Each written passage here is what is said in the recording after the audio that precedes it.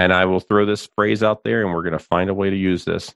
Yes, this is the genesis of our song for America. Wow. It's a medley.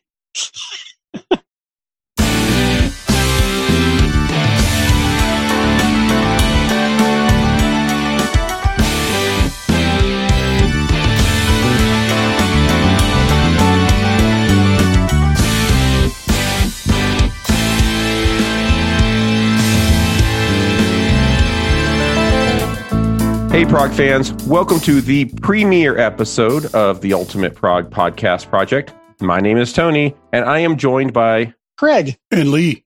We are three friends and prog aficionados here to talk about the history and craft of progressive music while sprinkling in our always unvarnished opinions of the music and personalities that make this genre so great. You can find us on Twitter at UP3Show or contact us via email at up3show@gmail.com. If you can't get enough of us, don't forget to hit the subscribe button wherever you get your podcasts. This makes sure that you don't miss an episode and helps to push us towards the top of the recommendations. Man, good open. That was smooth. So professional. You've done that Like before. we've done, yeah. Like this isn't our first one. Like there's been practice episodes. I know.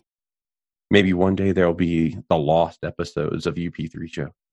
But then we'll have to have advertising and Oh, yeah, we have to actually have... We'd have to work for the man. then we'll have to do a podcast about working for the man ruined podcasts, How are you guys doing tonight? I'm doing great. Writing music. Nice. Just listening to a whole lot of music. A lot of stuff happening these days. Beautiful thing. How are you, Craig? I'm doing well. I'm not writing music. I've been playing a lot of boogie woogie lately. Kind of in a boogie thing. I've been trying to learn jazz piano for 6 years and went down some YouTube rabbit hole Snake hole. to learn how to play my left hand and stumbled on boogie woogie. So is it like rolling octaves with your little finger and thumb? The very first thing you do in boogie woogie is you learn how to do dun dun dun dun dun dun dun dun dun with your left hand, and which is like Bad Leroy Brown. Remember that song? You do that and you do it for like a month. Wow. And then at the end of the month, you can do it and you could like clean your glasses or surf the internet with your right hand. My thing is I can like send emails with my right hand on my phone while doing the left hand pattern. We know what you've been doing with your right hand. There's a whole bunch of multitasking. We already learned our E rating. Yeah, if you didn't realize already, listeners, this podcast carries the explicit tag. Does now, damn it. This is not your daughter's podcast. How about you, Tony? What's happening? A few months ago, I had gone and I bought a guitar, and 'cause I was like, I had this idea that I would start noodling around on it and getting back to it because I did the normal teenage thing, and I had a band. I was in a band, kind of like thrashed on the guitar, but never really had proper training. And so I decided I'm going to try and do that now, and it's a whole hell of a lot harder than I thought, especially now that I'm old and have different life. Your brain is no longer plastic is the problem. Yes, exactly. And then I had the idea, because I think all three of us are big fans of Rick Beato. And if you're not a fan of Rick Beato, you should be a fan of Rick Beato. Definitely. Yeah. Go to YouTube and plan an afternoon. Yeah. And so I bought the Beato book. Did you really? Yeah. And it's a good, like a super awesome value. He always is running a discount code. So I ended up getting the Beato book bundle for something like $40 US. Wow. And it had the entire Beato book and then transcriptions of all of his Instagram posts. Oh, wow. So he has like tutorials. He actually has real training material. And learning actual music theory for once is just mind blowing. And trying to learn guitar and music theory at the same time is kind of crazy. But yeah, I've been working on that a lot. I have never understood the music theory behind the guitar, even though I know a lot of music theory. I look at a fretboard and it's alien. Well, I knew, like, I had that muscle memory of, like, I do these things and then these sounds come out, but I didn't have the connection to, because, like, in middle school and junior high, I played trumpet and stuff as well. So I kind of had, like, I knew scales and stuff like that, but Sure. actually music theory and, like, because Rick Beato, if you ever listen to him, he's like, well, this is a B flat sustained over this, and you can know that that's, like, the inverse of this, and he's, like, super, like, calculus about it. Love listening to him. I am trying to grok both of that as well as just learning how to play the instrument at the same time, which is a lot. So, guys, given that this is our premiere episode, Let's talk a little bit about the genesis of this show, like why we're doing this. And I think, if I recall, there was this aha moment in one of our infamous text threads where we were battling one another about prog history. Would you agree with that? Yeah, I remember the three of us like just laughing and saying stupid shit, and one of us went, we should do a podcast about prog music. And then about 5 minutes later, all three of us were like, we really should do a podcast about prog music. And I think what's funny is we're like, 3 minutes into this thing, and you've already said three friends and Genesis. So it's in our DNA. I think so too. And I think when I think it was me, maybe it was Lee that said that on the thread. And when I thought about it and really was like, yeah, we should do this, I really thought about, I really enjoy our conversations because we have very different perspectives. I'm much more of a modern kind of coming out of the metal thing. And Craig, you're kind of the classic guy, and Lee, you're in the middle. And we bring in these different perspectives, and I really get a lot out of those conversations. No, I totally agree with that. It really has hit me, talking to you, Tony, especially, just how much of that earlier stuff you really didn't even know about. And I'm sitting here in my little bubble thinking, oh, everybody knows ELP and Gentle Giant. And the fact is they don't. So, I think what I would like to see out of this show in the future is, we go back and we look at some of the history, but we do it in reference to what's coming out now. And then we also spend time with the new stuff and what's going on. Right. I hope that people get recommendations for bands out of this, and if it's new or old. Yeah. And I'm doing it just from a totally selfish perspective because I need to learn the new bands. Like I say, I'm kind of stuck in the 70s and would otherwise continue to be. So it's good for me.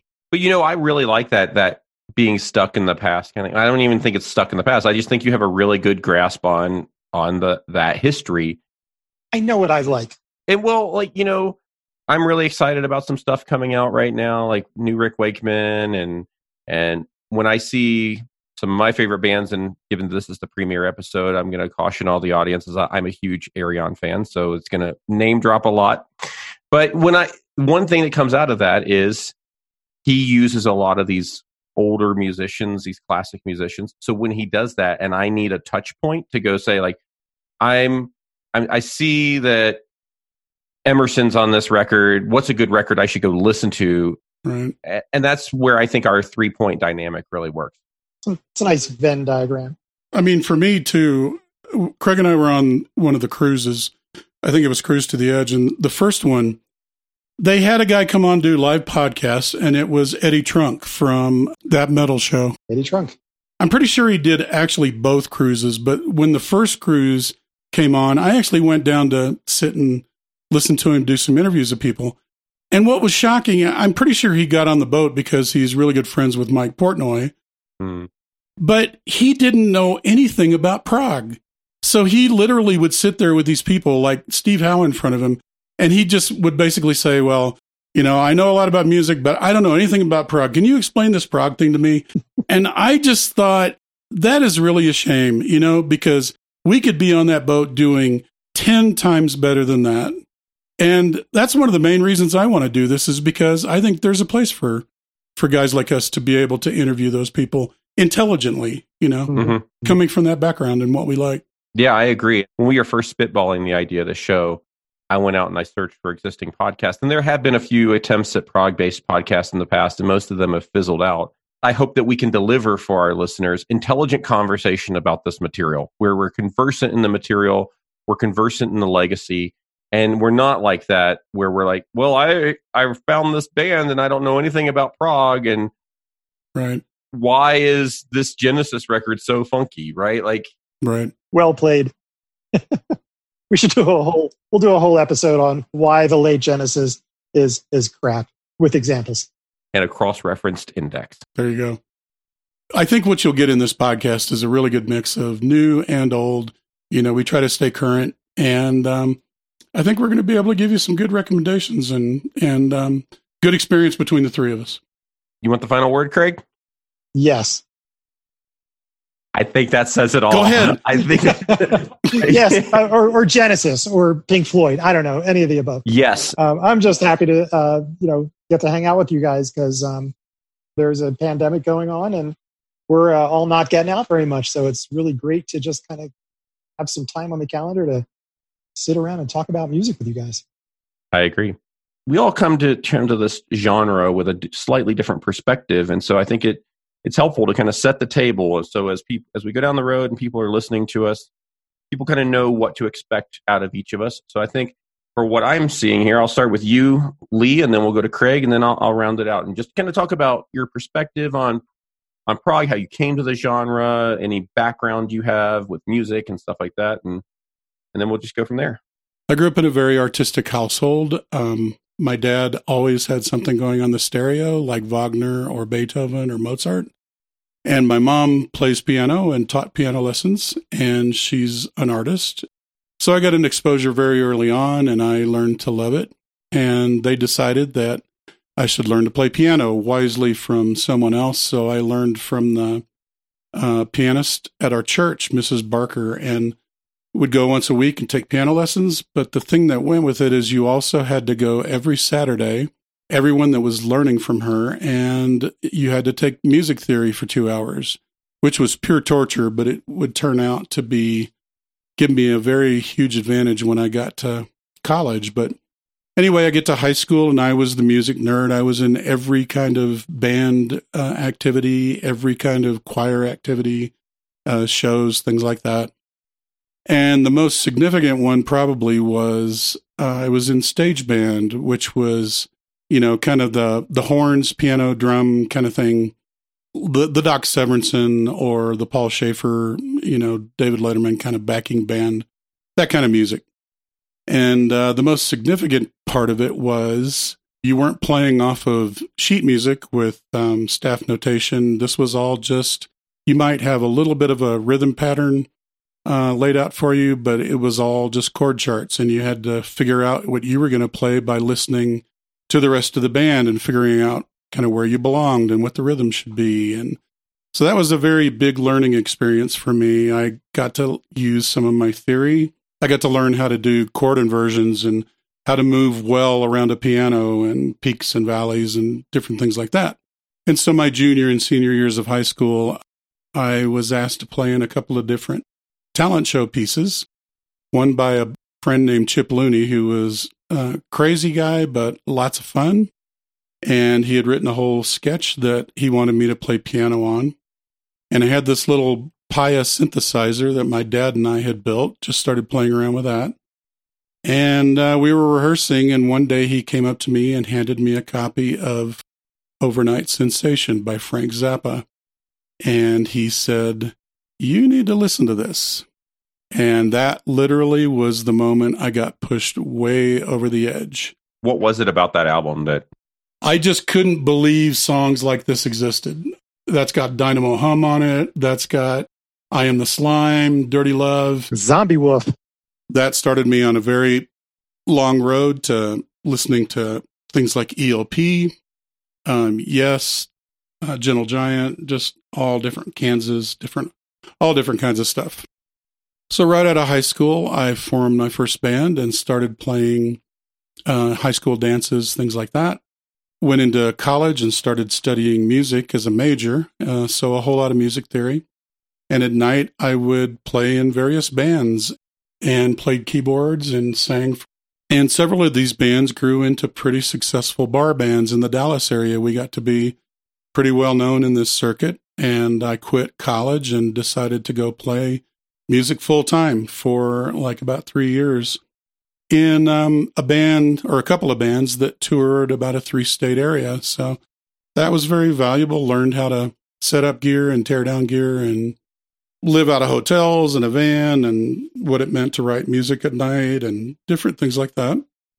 One of the guys in one of my bands was had a night gig where he would schlep gear at a recording studio, a place called Autumn Sound, help bring gear in and out and set things up and just things like that. And so I'd go hang out there. That was a very valuable experience and got to learn what mixing was and all the technical end, how to set up mics and acoustics and how to master, more importantly, how to master. And then after about 3 years of that, decided didn't really want to live on the road anymore. So I quit and went back to college to get an engineering degree to learn how to design my own recording studio. And I didn't design one, but I was able to buy enough pieces to put one together. Classic. So I think I fall into a category that's more prevalent than you would imagine. Double E that is also a musician on the side. I think I've run into a lot of us over the years. And so as far as prog goes, I had a very early indoctrination into bands like Emerson, Lake and Palmer, Jethro Tull, Yes, the prog side of Kansas, Rush, a lot of European bands as well, Camel. I was a big UK fan for years and years. For the modern stuff, I like the modern version of It Bites. A lot of Frost. I think those guys are pretty much geniuses. Pretty much anything with John Mitchell in it as a guitarist, I will pick up. So Arena, It Bites, Keno, Frost, any of that kind of stuff. And as an example, this is The Wind That Shakes the Barley by It Bites.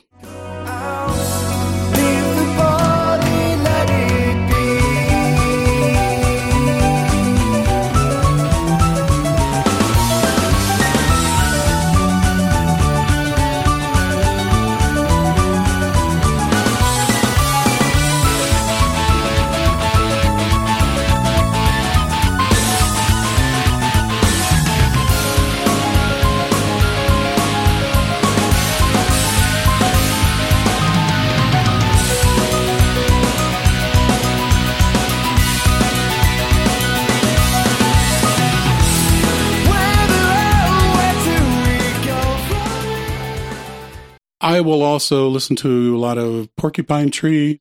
I like the later version of Opeth, Transatlantic, Spock's Beard, Riverside, Steven Wilson, those kind of things. So a lot of prog rock lands pretty much squarely in the middle for me. But I also listen to quite a bit of prog metal, more on the technical end of it. So a lot of Dream Theater, a big Dream Theater fan. Love Haken, Caligula's Horse, Fate's Warning, Catatonia, Redemption. And as an example, this is Architect of Fortune by Circus Maximus from the album 9. My misfortune, my burden in life is to know what will come. Nothing comes undone. Predict and prevail with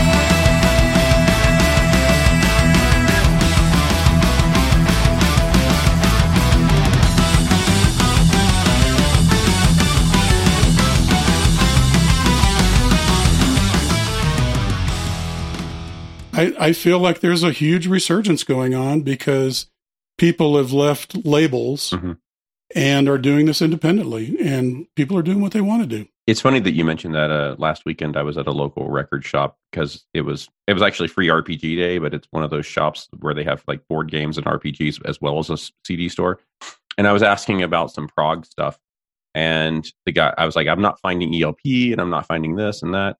And it's a guy I really trust to know his stuff. And he's like, yeah, it's like so popular right now. I can't keep it on the shelf. Wow. That's amazing. I love it. So Craig, how about you? How did you come to this? What are you getting out of this? What do you love about prog? So for me, to go back just a little bit, first of all, I'm Craig. I'm the middle guy in the band here. And for me, a bunch of stuff happened at the same time back in the 70s. I was not a school music nerd, but I was definitely a music nerd. And I was kind of more of a delinquent, and my parents were like, what can we do with Craig that'll like engage him in something? For whatever reason, they signed me up for piano lessons. It was like my third or fourth time. And this dude I was taking piano lessons from, he had to be like 70 years old, Anton Damasi, little Italian guy, stumped over, polio survivor, smoked like a chimney. And I took piano lessons from him on Thursdays after school, and I'd usually be high when I went in. But what was cool about this dude was, in addition to, teaching me introductory classical and the usual Sham's books and crap like that. He taught me music theory. And every week he taught me like 6 new chords. And after like a month or so, I knew all the major, minor, seventh, and diminished chords. And he started teaching me how to read jazz charts. So he would give me like a simple jazz chart, and he would teach me like a little simple stride piano. And all of a sudden, something clicked. It's like, oh, I get it. This is cool. And I just started riffing and kind of like inferring a bunch of music theory out of all these chords. So I sort of learned how to jam a little bit. Now, at the same time, that summer, again, in an effort to figure out what the hell to do with me, my parents sent me to summer camp with a bunch of rich Jewish kids outside of Philadelphia. And I was kind of tinkling around with the piano in the rec center. And some dude with a guitar came in and said, "Great, want to jam?" I'm like, "I don't know what you're talking about." It was basically the summer of Crosby, Stills, Nash & Young, Deja Vu. I remember it like it was yesterday. He told me the chords for Our House is very, very, very fine house. And he said, "Just play those on the piano and I'll strum along and sing." And he did that. And it was like light bulbs and fireworks went off. And it was great. And it certainly did not sound as good as I'm making it sound, but it still was magic. And that summer in camp, I learned about songs like Roundabout.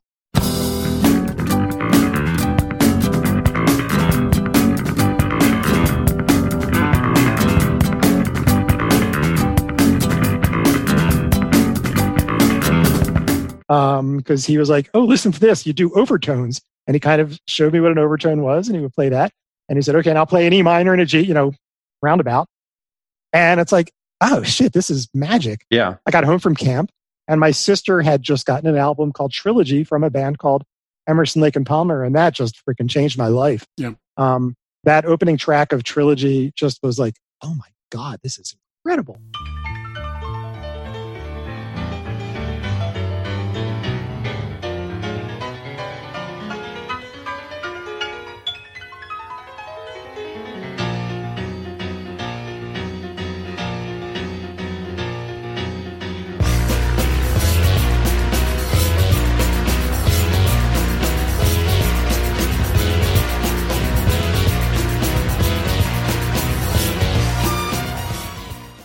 Played keyboards ever since. I play reasonably well, but not as well as I think.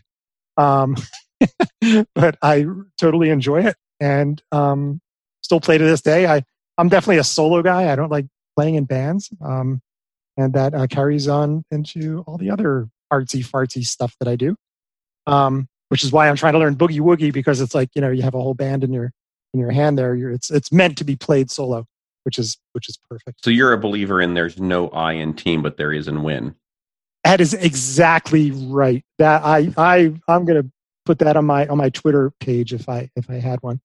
Yeah. So anyway, I've been playing piano like ever since. I think I've told you guys. At one point, I got like a year or so later, I got turned on to Kansas Left Overture and bought the sheet music for it. You could buy sheet music for a lot of these things, and not all of the songs were in the sheet music, but I learned enough of them to just be able to play them all through, and just love that stuff. I got a clavichord and a Moog satellite synthesizer, and that's a Vox Continental organ with the black-white keys and the white-black keys, and which was great because the satellite would sit right on top of it, and I just looked so bad. I was fucking Rick Wake. Got a cape and everything. Long blonde hair, no cape. So anyway, unlike you guys, I'm really clawing my way out of the 70s in terms of what I listen to. I push hard to like stuff beyond, Kansas, Tull, Genesis, the older classic stuff that you think of as prog rock. Lee and I go on the prog cruises every couple of years, and I go for Adrian Belew, and I go for Yes, and I go for Kansas, and all these other guys are on there. And, I really have to force myself leading up to the cruises to invest some time to get familiar with a couple of additional bands, so I'll enjoy it. And I do, and it's great. And, that's why one of the things that I love doing this with you guys is, I get turned on to Caligula's Horse. And I'm a total Frost nerd now.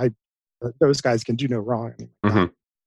So I'm glad there's new stuff out there, but it doesn't come natural to me like it does to you guys. But I think that's what's great about this triumvirate is that we all have different eras and different perspectives, and I think that really helps with when we talk about these things, even in our just friendly conversations off the mic, where we all are just talking about different perspectives. And some of my favorite memories I was telling my wife are these long text threads that we go on where we're just like talking about random crap. Well, it's important to figure out how it all relates to Arion, really. And it all does eventually, right? There you go. What's your background, Tony? I'll start actually with a little bit of my dad's story, whereas my dad, when he was a teenager and into his early 20s, he played trumpet and flugelhorn and other brass winds in a drum and bugle corps that has long since folded. But that experience of his came into my life as like just listening to a lot of that kind of music, things that were played in DCI kind of competitions and stuff like that. What is DCI? Drum Corps International. Drum Corps International. And oh wow. And so I grew up with my dad listening to a lot of different jazz. So there was a lot of Miles and Maynard Ferguson and stuff like that. And then that grew into like fusion stuff like Spyro Gyra and the Rippingtons. And you know, one thing about both Spyro Gyra and the Rippingtons is that their music was heavily used by the Weather Channel during the 90s for the on-air view of the weather forecast. So when it would be showing you the radar and the upcoming weather and all of that, they'd be playing this smooth jazz. And the Rippingtons and Spyro Gyra were both heavily used there. So I'm getting this confirmation that here's the music my dad listens to, and I'm hearing it on TV. So it must be pretty decent music in my brain. And so here's a track that really reminds me of that kind of experience. And this is the track Vienna by the Rippingtons.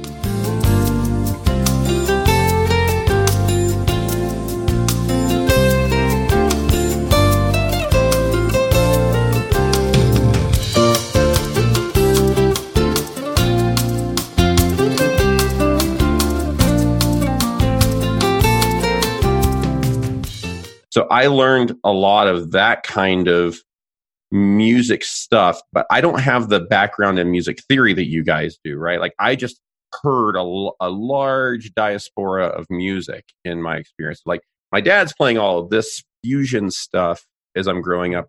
But as a teenager, my experience went more like I was your typical 90s kid. I was listening to industrial and grunge and alternative rock stuff.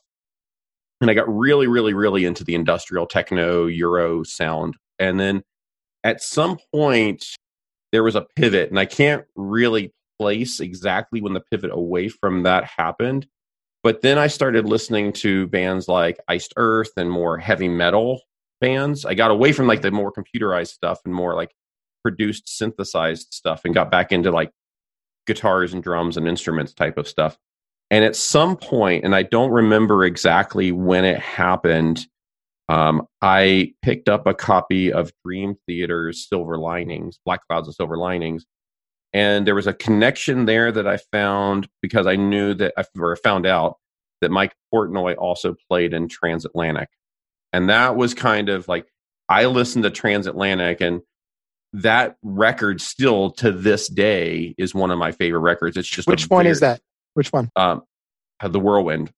Oh, okay. Just an amazing record to me. And then the great thing about that, though, was that it had this B-side, because I bought the deluxe edition of that album, and it had this B-side CD that was a whole bunch of covers of other prog bands, and including like Hogweed was on there. I was going to say, that's the one with Hogweed, right? Yeah.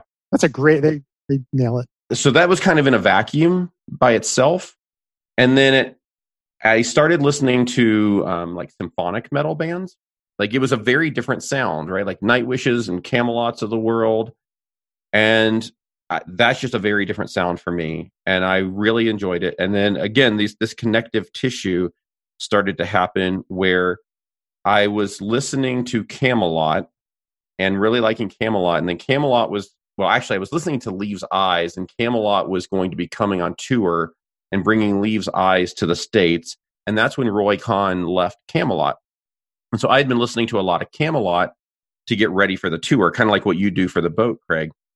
And then Tommy Karavik joined Camelot. And I was like, well, now I need to learn about Tommy Karavik. And that's what introduced me to Seventh Wonder. And then I found out that Tommy Karavik I had just recorded a record with Ayreon. And so what I start finding out is like I keep hearing this word prog come up over and over and over, right? It's happening with Dream Theater, and it's happening with Transatlantic, and now it's happening with Seventh Wonder, which was Tommy Karavik's original band. And then Tommy Karavik is singing in Ayreon, which is obviously a prog band.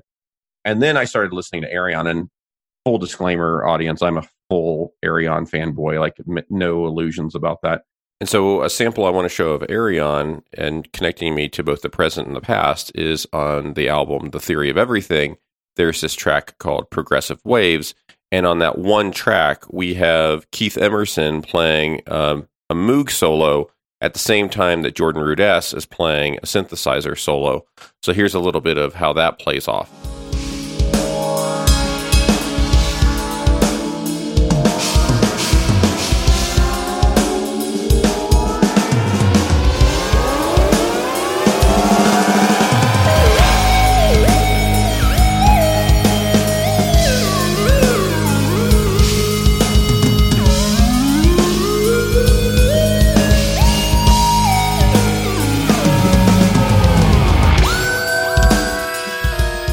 The nexus point of Ayreon is that he has so many prog friends that you could listen to any record, and I'm getting exposed to new stuff, including the old stuff that you like, Craig. There you go. Because he's got so many of those colleagues that were in these older bands. That's a good central hub. Right. That is really interesting. So that's kind of how I ended up forming my love of prog. And so it for me, the center of the wheel is Ayreon, but it definitely branches out to all of these other bands. And from an experience point, I played trumpet in middle and junior high school, and then did the normal teenage angsty thing where I thought I knew what the hell I was doing with a guitar, but didn't. And that was kind of the extent of my performance experience. But one thing that I have always paid attention to, and I think it started when I listened to the Nine Inch Nails record, The Downward Spiral. That was the first place where production was a big thing. So, the thing about that record, The Downward Spiral, most people focus on the first half of that record, which is very aggressive, very intense, and sounds a lot like the album that came before it. But the part of that album that really spoke to me, especially from a production sense, is the back part of that record. And the record is roughly divided in half, and I would say it's probably before and after the track The Becoming. But the track that really spoke to me from a production level is the track Reptile, which I have a sample of here. And it's a good example of using atmospherics and production to really drive home a lot more than the music alone is providing.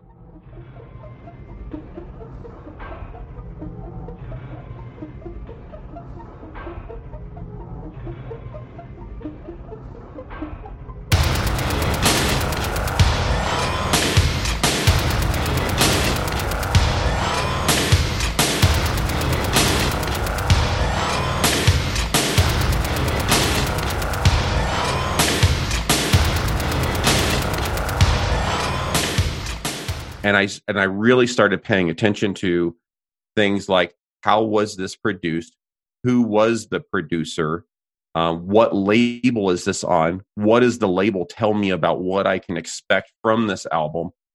And so a common theme in our conversations, in fact, recently we had a text thread where we were disputing, I don't know, is that a word?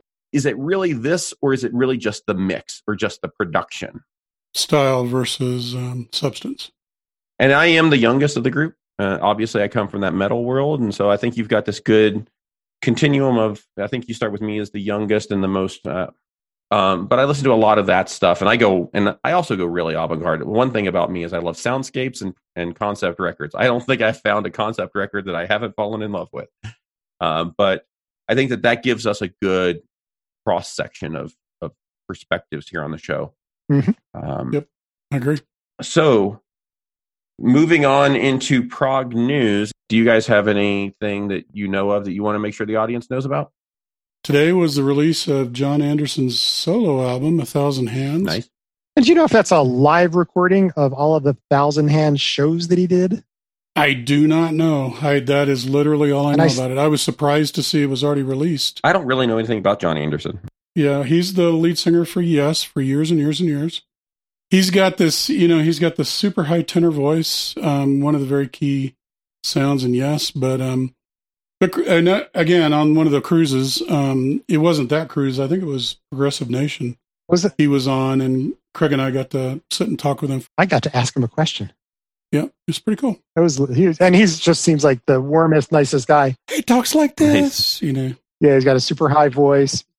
He was like the real the big generator behind Yes, and that's a Yes joke for Yes people listening. But he's the guy that got it started, I guess, with Chris Squire way back in the day, like yes, 67, 68. One of the originals. And but that's the only really news I can think of.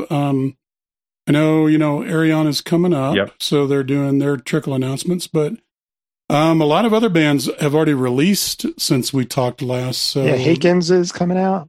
Hakens is out. Kansas is out. Lonely Robot came out. The Frost EP was out. Have you listened to The Lonely Robot yet? I have listened to Lonely Robot. How is that?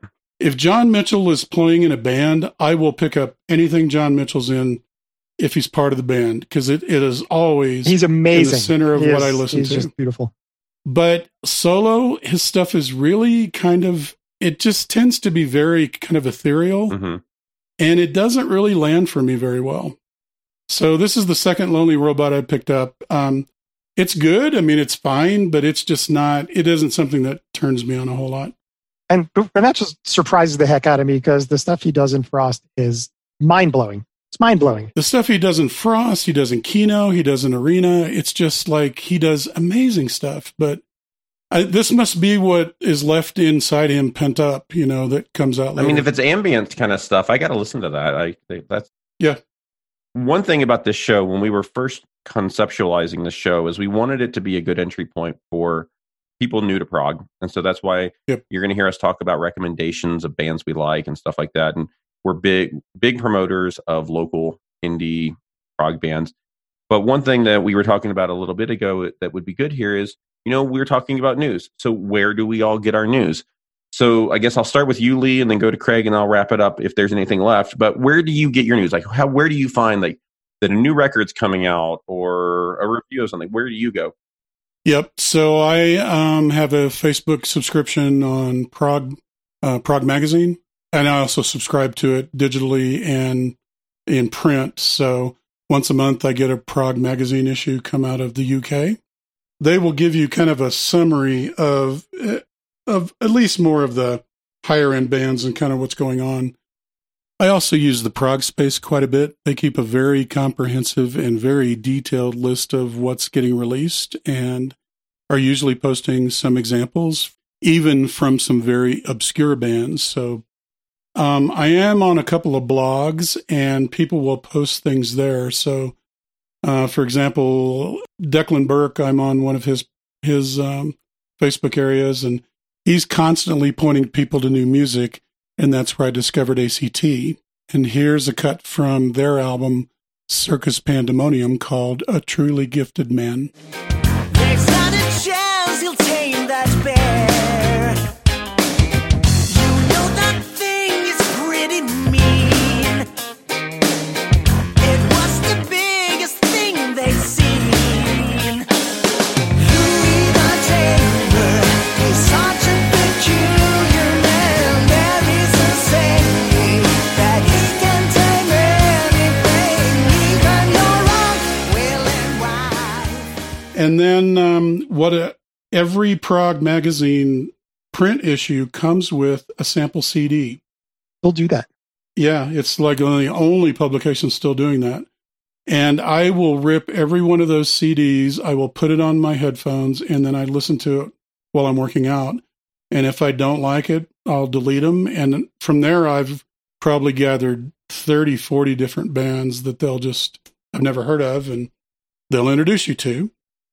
And then the last thing I do is when I purchase on Amazon, right before you check out, if you look on the right, there's this little strip bar that says this album shows up in Joe Blow's, list of the greatest bands. And a lot of those people will post compilations. And so if you literally sit there and take about 10 minutes and you just flip through what these people post, 9 out of 10 times I've already got it. It's old stuff, or it's just not in my wheelhouse. But that's how I found Frost. The song he posted was Hyperventilate. And I turned around and listened to it, and my jaw hit the floor. I just couldn't believe somebody wrote that. So that's the other way I find stuff. That turns out to be a real good investment. I found some things that way. That's kind of my primary areas. And then you guys, things you recommend, I try to turn around and listen to offline. So there you go. And how about you, Craig? Totally different approach. Back in the day, going back like 10 years ago or 8 years ago, there used to be this website called Prog Archives. And they used to have a little appliance that you click on, and it would just cycle through like 20 random prog songs from bands I never heard of. That worked for a while, and they've since gone away. So really, probably the main thing I do is I rely on AI for my recommendations, besides you guys, of course. We are artificial intelligence as well. Yeah, exactly. It's nothing real. But, I'll pick, one of my favorites to listen to on YouTube is like a live Jeff Beck concert or something like that. And then based on that, it'll probably start recommending other stuff, or I like putting up live things and seeing what it comes up with. And then same thing with Pandora. So, I'll always start like a new Pandora channel. Like lately I've been Pandora-ing Devin Townsend.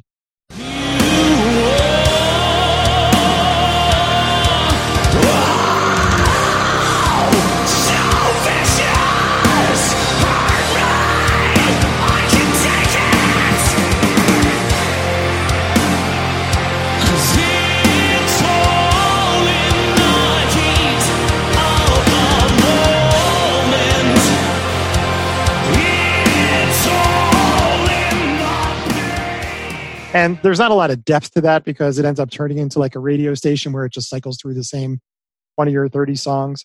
But that's pretty much what I do, and find all kinds of different stuff there. And then the final thing is I subscribe to the Facebook Cruise to the Edge page. Every now and again, somebody will post something when they're not bitching about the cruise being canceled this year. They'll post a link to some new music that's usually pretty interesting. Nice. And that's nice. it's a fun way to be interactive with a bunch of like-minded people. Nice. Awesome. So I think in terms of news, where I get mine is I have kind of a very regimented morning routine of like before I really start my work day, I check the news and stuff like that. And so I have like in my browser, I have a whole news thing. And so I've collected what I consider some good prog news websites. So I read the Prog Report pretty much daily, and it doesn't update a ton. Like it's pretty static most of the time, but I do check on it every day.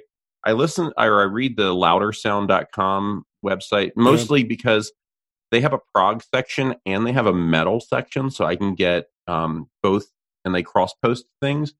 And then I also read the Metal Injection website, which is mostly just metal news, but occasionally they'll have a prog thing that I haven't heard of.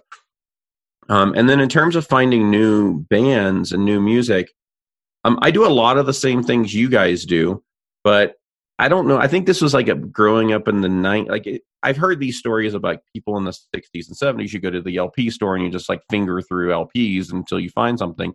And I do that with CDs because that was my generation. But as I've talked to you guys about, one of my things that I do is like I have record stores that I really trust. And so I have one locally here in Denver, and then when I travel to California, I have local stores that I trust in those areas, and I specifically have people that work at those stores that I trust. And so I'll go to the prog section, and like I usually have a small handful of CDs I know I'm looking for, and I'll look for those. And then in the prog section, I always just pick a random thing, and it's something like, maybe it's the track listing, or maybe it's the album art or something. I always pick one thing I never would have picked otherwise, and I just buy it, like sight unseen, and I just listen to it. And I've gotten quite a few like groups that I really like that way. Like that's how I found Muse. And specifically, that's how I found Eric Norlander. And then through Eric Norlander, found Rocket Scientists. That's just kind of how I find stuff. And then occasionally, like Lee, you said, the recommendations on Amazon or on YouTube, I mean, it pops up there. And it's not foolproof, but occasionally I get stuff that I'm really interested in. So any upcoming releases that you guys want to make sure everyone knows about? I am sort of caught up on upcoming releases. Last 2 weeks was a big lot of stuff. Dump of new music. So Prog Radar doesn't have their August up yet. They're still in July, which is disappointing. But Derek Sherinian solo album. I like Derek Sherinian solo much better than I do Sons of Apollo. And the other one is The Tangent. And these both came out in July, but I will go pick up The Tangent and go listen because I liked some of the earlier Tangent. So, yep. Rick Wakeman, which I think you're going to bring up, Tony. What about you, Craig? Same thing. Rick Wakeman was the big one that came out. Listened to one of the tracks that's available online. Screas Mons, yeah. Yeah, we had quite a conversation. We had a conversation. I'll Yes, let you did. take it, and then we'll respond, of course. Yeah, you like that? Yeah, I really like that track. And, I was very excited when I saw that single, Screas Mons, was posted. And I listened to it and I was like, oh my God, this is so amazing. And I texted it to you guys. I think it was you that came back and was like, it's all right, whatever. And you were like, it's really ambient to me. And then that's when I was like, oh, that's exactly why I love it. And I think that this record is going to be a very soundscapey. It's so sad though, because I feel like, and this has always been my opinion of Rick Wakeman's solo material, is he's capable of so much more. In what way? Expand on that. More in what way? More intricate, more tastiness. I mean, the guy can play a mini moog like nobody. Yeah. Any of his body of work, with Yes, specifically, or even when he's like the hired gun on some of the older stuff that he did, they're like these snippets of just brilliantness. Mm-hmm. Like I think about Heart of the Sunrise, which just has all these little chunks of Rick Wakeman being freaking brilliant, or the song Awaken, same thing. It's one of those, the sum of the whole is better than the product of the parts, or I don't know. There's some. What did you say the other day? You ultimately apologized for it, but you had some like really awesome snarky comment. What did you say about Rick Wakeman? Something about style over substance, maybe. I don't know. I don't know. I can go back and look at the text, but it was one of those things. And I think I responded was like, what if the style is the substance? Yeah, right. And I got kind of woo there, but that's kind of always been his thing. And I don't want to turn everybody off from our podcast by on the first one. No, have strong opinion, make strong choices. The first thing, like, well, wait a second, we were going to listen to their podcast, but somebody trashed Rick Wakeman. You're an improv guy. Make strong choices. Like I say, I love the dude, and I love him in Yes. I love his comedies. Yeah, he is funny as hell. I love his playing when he's playing other people's music or dropping his stuff into other people's music. Phrasing, Craig. But just like the standalone stuff, it's just never quite done it for me. And I've tried. God help me. Awesome. Having said that, I haven't listened to the whole Mars album, so it could be great. And no, yeah, and I pre-ordered it. I was really sad because I thought I had pre-ordered it and realized I hadn't, and I really wanted the deluxe version, and now it is completely sold out. So that'll have to be an aftermarket thing. You have no choice ever of finding it. Yeah, so I bought the standard edition that's a double CD, but I wanted the one that is double CD plus a high-res DVD version of the audio. Oh, actually, that'd be kind of cool. I mean, obviously, I have to say that the Arion record is coming out later in the year, but between the Arion record and the Wakeman record, I think that's the end of like what I'm actually expecting this year. As you guys mentioned, all the big releases have already dropped in the past 30 to 45 days. But, as we normally do, we like to talk also a little bit about what we're listening to. So each go around one track or one album or something that you're listening to right now that you want everyone to know about. Yeah, what I really want to promote here is while all these people on one of the blogs I'm on were bitching and moaning because the new Haken hadn't come out yet, someone posted while you're waiting, go listen to this.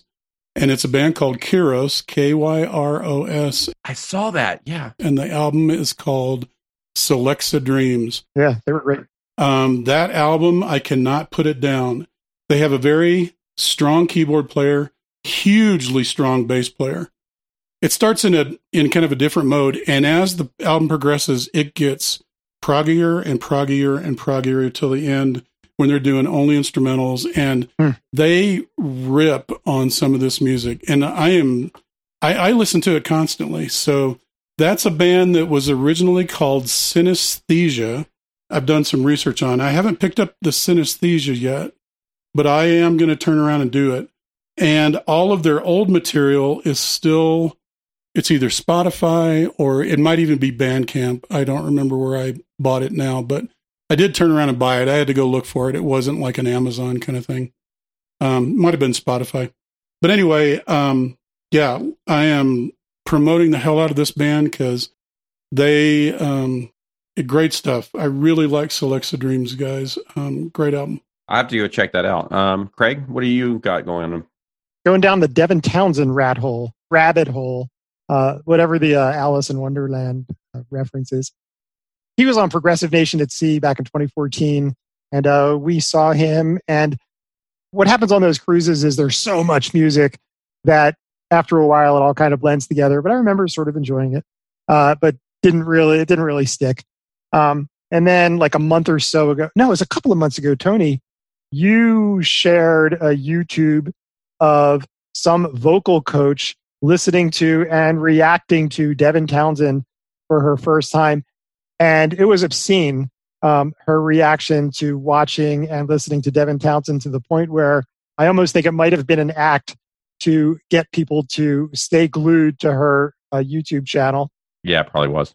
It probably was, but it was also compelling. So I started listening to Epic Cloud. Ah, yeah. And I really was kind of disappointed a little bit.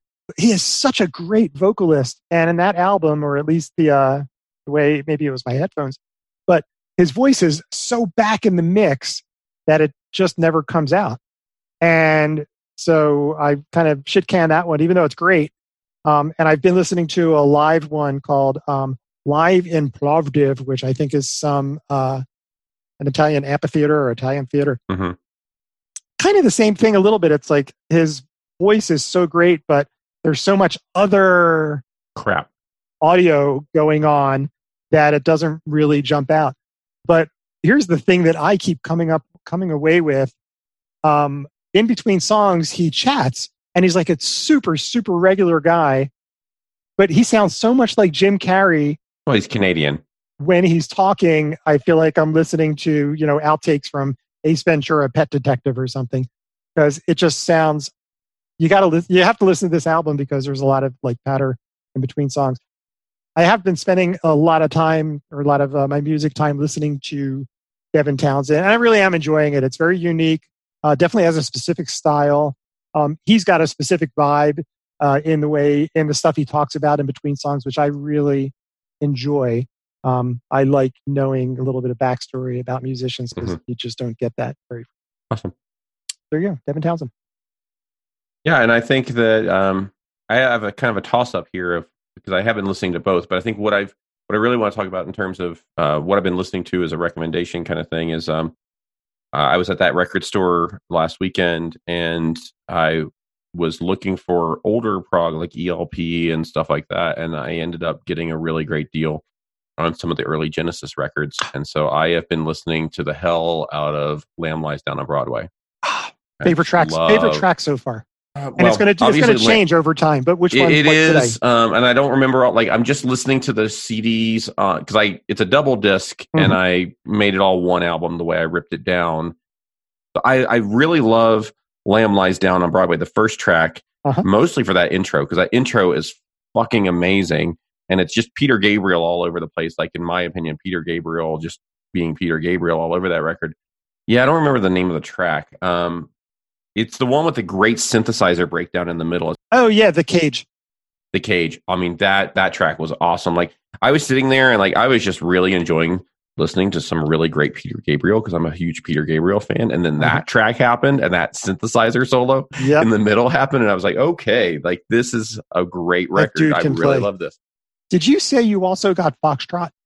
I did get Foxtrot. Did you listen to Supper Is Ready yet? I have not, because I haven't gotten past Lamb Lies Down yet. Like, I'm just like so in that record right now. You give yourself a year, man. Lamb Lies Down has staying power. It does. And I'm loving the story of Rhea. And also, if you can figure out what it's actually about, I get a Pulitzer or a Nobel Prize of some kind, I think. You get something. I mean, you should just start a wiki page, because it's a beautiful, wonderful album with just great music and great singing, and the story has always kept me. All right, so that's the end of our premiere kind of first date episode. Getting to know you kind of guys. I hope that the audience learned a little bit more about. I hope we were gentle. No tongues. Just on our first date. Did we get to first base or second base? Will you call again? That's the thing. Well, don't call us. We'll call you. We'll call you next week at the same time. You never call immediately. You give it a few days or a week. That's right. And, Don't look too eager. Yeah, you don't want to be too eager or codependent. So I hope that the audience got a little bit of a feel for what they're going to expect out of the three of us and our approach that we bring to prog. Next week, we'll get into it for real. And as always, don't forget you can find us on Twitter at UP3 Show, or contact us with recommendations for indie bands, things that you thought were really awful about the show, things that, if you find any, were really awesome about the show. And you can email us at up3show@gmail.com. And then, as a reminder, don't forget to hit the subscribe button wherever you get your podcasts. And this will make sure that we get a little bit of recognition in the podcast rankings and you don't miss an episode, so that the next time you can listen to our nonsense just the same way you did this time. Thanks, guys. We'll talk to you next time.